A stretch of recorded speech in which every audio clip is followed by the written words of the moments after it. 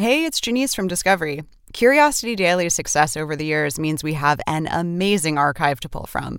Take a listen to this episode from a few years back to get smarter in just a few minutes. We'll be back with fresh episodes soon. Hi, you're about to get smarter in just a few minutes with Curiosity Daily from Curiosity.com. I'm Cody Goff. And I'm Ashley Hamer. Today, you'll learn about the 13 categories of emotions that music makes you feel, how scientists solved the mystery of two strangely small T-Rex fossils, and surprising things that happen to a pregnant person's body. Let's satisfy some curiosity. Lately, we've talked a lot about experiences across cultures. Stuff like whether things like music or emotions are universal, no matter where you come from.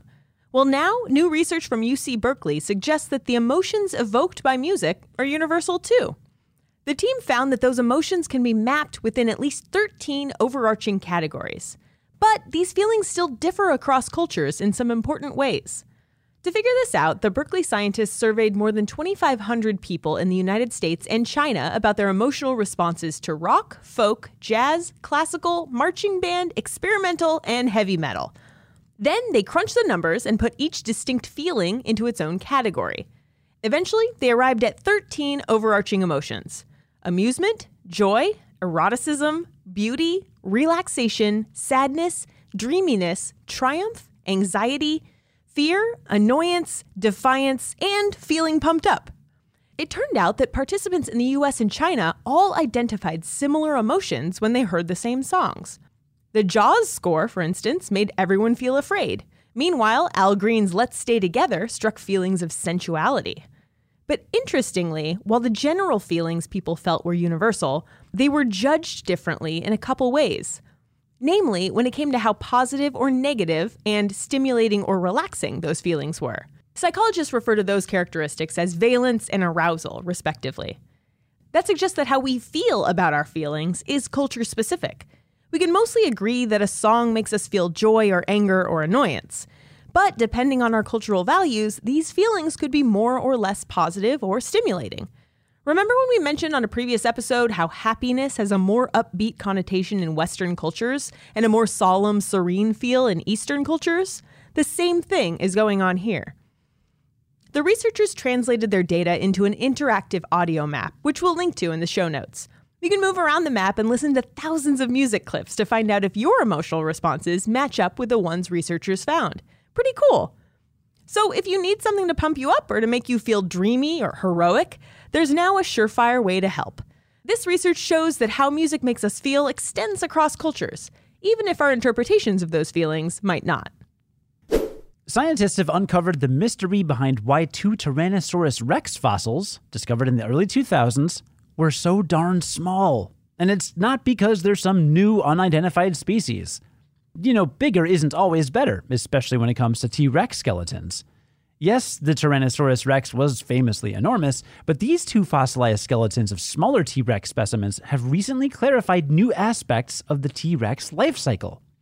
The skeletons are nicknamed Jane and Petey, and at first, they confused researchers. They were small by T-Rex standards. Each was about the size of two horses placed end to end. The enormous fossilized T-Rex skeletons at most museums are more like 5 horses long. So were Jane and Petey proof of a pygmy T-Rex species? Nope. Turns out they were, wait for it, teenagers. Museums usually stockpile the biggest possible T-Rex fossils, so people just weren't used to seeing younger specimens. That and the fossils weren't found near any prehistoric skateboards or copies of Fortnite. Actually, that's what teenagers do, right? Yeah, I think so. I'm so out of touch. All the TikToks. I think I had the TikToks back then. Well, ultimately, scientists figured out what was going on with these T-Rexes by using paleohistology. You ever heard of that? That's the study of the microstructures inside fossilized bones.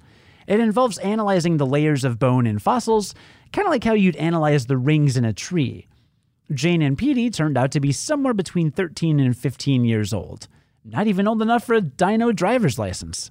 Scientists already knew that T-Rex didn't fully mature until age 20, but these fossils offered new insights into what young T-Rexes were like.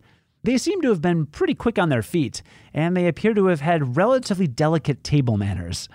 Like a grown T-Rex could bite down with about 8,000 pounds of force. So they just crushed bones and sucked out the marrow. Teenage T-Rex, though, used sharper teeth to slice meat off the bone. And teenage T-Rexes were also flexible. On average, they grew at about the same rate as modern birds and mammals, though their growth rate changed based on their food supply. When food was abundant, they grew quickly. In times of scarcity, they grew more slowly. Pretty neat trick. Even back in Jane and Petey's day, bigger wasn't always better. The miracle of birth is, well, a miracle. It's also pretty weird, and it makes some surprising things happen to pregnant bodies. Sure, there's the baby bump. But did you know about voice changes, loosening joints, bad breath, and blood weight? Ah, the joys of reproductive health.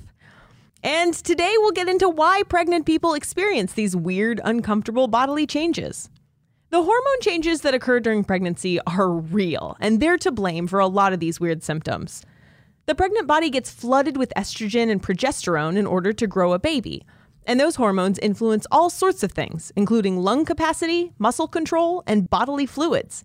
They also cause the vocal cords to swell, which changes the voice. And that's why pregnant women often sound a little huskier than they normally would. Another thing pregnancy hormones can do is give you bad breath. At least that's the theory for why pregnant people tend to have a surge of smelly bacteria colonizing their mouths. This can also lead to inflamed, bleeding gums, which is why, along with regular doctor visits, regular dental checkups are also a good idea during pregnancy. Next up is loosening joints. That might sound scary, but it's a super necessary part of being pregnant, and it's also related to hormones. The body releases a hormone called relaxin during pregnancy. No surprise, relaxin relaxes the connections between the bones. That's because the pubic bone has to come apart a little so there's room to deliver the baby. It's normal, but it also means joint and lower back pain. It's also why you should give up your seat on public transit for pregnant people. Pregnant bodies also have more blood than the rest of us do. Blood volume increases by up to 50% during pregnancy to feed all that extra growth. So yes, some of the weight gain people experience during pregnancy is related to the fact that they're carrying another human. But a lot of it is blood too. And I mean, a lot. So now you know what to expect if you or someone you know gets pregnant. It's gonna get weird, but that's also pretty normal. Well, I think we learned a lot today, starting with the fact that UC Berkeley scientists identified 13 overarching feelings that you get from listening to music. What's your pump-up song before a marathon? I have a whole Spotify playlist that I very carefully curate. I mean, I've said this before, but I do love Lizzo. She's very good for pump-up music. Also, it's kind of on the nose, but Florence and the Machine, Dog Days Are Over, is a really good running song. That's pretty cool. You know, I had one pump-up song when I used to go to the gym and lift weights. It was I Walk Alone by Saliva. I don't know that one. It's because it was Batista's entrance music in WWE. Not even my favorite wrestler. Just like the song. Got it. Pretty good way to get pumped up. Plus, that guy's jacked. Look at him. You're like, all right, I'm going to go lift some heavy stuff. And we also learned that 2 T-Rexes that we found in the 2000s that were kind of small weren't a pygmy T-Rex species, but were actually teenagers. And they helped us learn more about how T-Rexes grow up. I think now the researchers are legally required to rename Jane and Petey Robbie and Charlene Sinclair. Wait, why? Because of the Dinosaurs TV show from ABC from the early 90s. Were they teenagers? They were teenage dinosaurs, and they talked. It was a really funny show. It was. I do remember that show. Also, one of the research papers we used as a scientific source for this article is titled Growing Up Tyrannosaurus Rex. Osteohistology refutes the pygmy Nanotyrannus and supports ontogenetic niche partitioning in juvenile Tyrannosaurus. So you can find a link to that paper in today's show notes, along with other sources as always. But I bring this up specifically because when I was adding the citation to today's episode show notes, I totally randomly noticed that I went to high school with one of the authors. Wait, what? Yeah. Super small world. Like, yeah. It's the same person? Yeah. I found her on Facebook and we're friends, and she totally is a researcher on this paper. So shout out to Katie at Montana State University and keep up the awesome research. Amazing. Super small world. And I would say that I learned about the way that bodies change when pregnant, like blood volume increasing a lot and voices getting lower, stuff like that. But My wife teaches prenatal yoga classes, so I kind of already knew all these things. Yeah. Well, a lot of it was new to me. I didn't know you got bad breath. Oh, my goodness. I mean, I do know that pregnancy is, like, incredible. I mean, isn't it just wild that the human body can actually, like, cook a human up and make a new one? Cook it up? Yeah. Bun in the oven, you know? There you go. Yeah.